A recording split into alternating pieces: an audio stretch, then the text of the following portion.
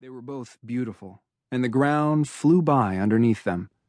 They ran to the edge of the residential neighborhood, then climbed the scraggly foothills on the outskirts of town and entered the thicker pine groves, the trail growing rougher, narrower, and steeper. Their gait remained true, each step agile and soft on the dark, rocky earth. And then, miles above the town, they emerged into a clearing and finally stopped, catching their breath in the clear, piney air. Below them, the town was still, half lit in the fading sunlight, and a cold autumn wind blew up from the valley. "What do you think happens next?" Cody asked finally, breaking their silence. James never lied, so she knew he'd answer honestly, even if he was worried. She looped an arm behind the small of his back and leaned into his body, trying to find shelter from the wind and everything else. "I don't know," he said. "But no matter what, we're going to be fine." She pressed into him tightly and tried to believe it.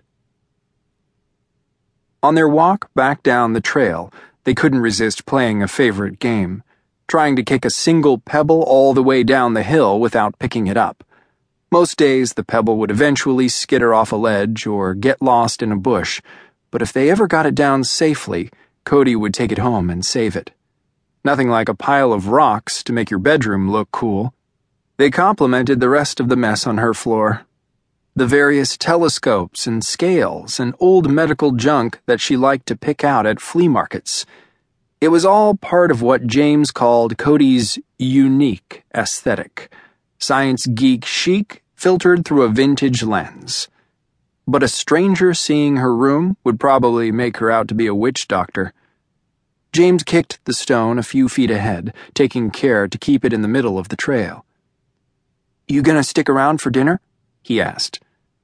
"And get trapped in a cross-examination about current events from your parents?"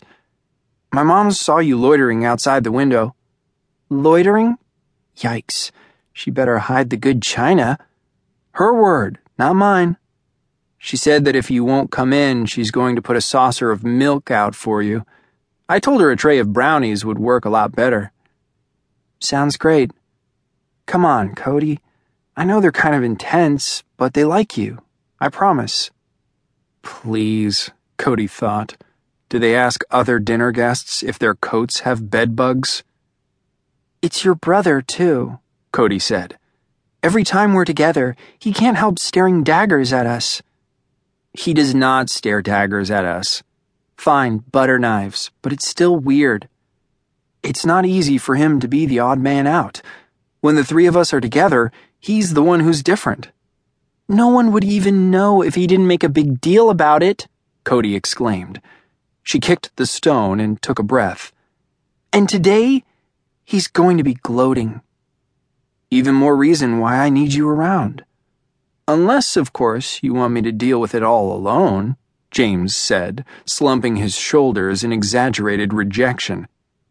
Cody couldn't help but smile, even as she shook her head. "I hate when you do this."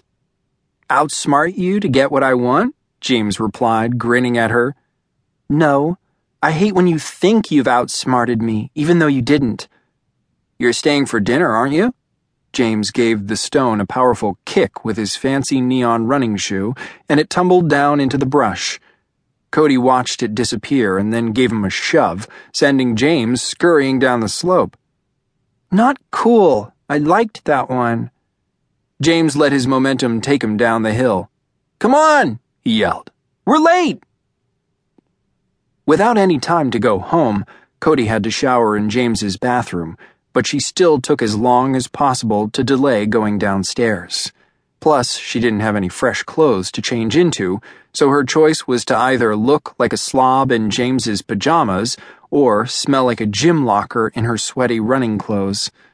This was typical of James. Sweet to want her to stay, but blind to the reality that his parents were going to judge her. And even though his bathroom was irritatingly neat, his shampoo situation was pathetic. They could tell the news wasn't good when they came back from their run and James's family just stared at them in silence. Cody quickly excused herself to shower and hid behind the rush of hot water for at least 20 minutes.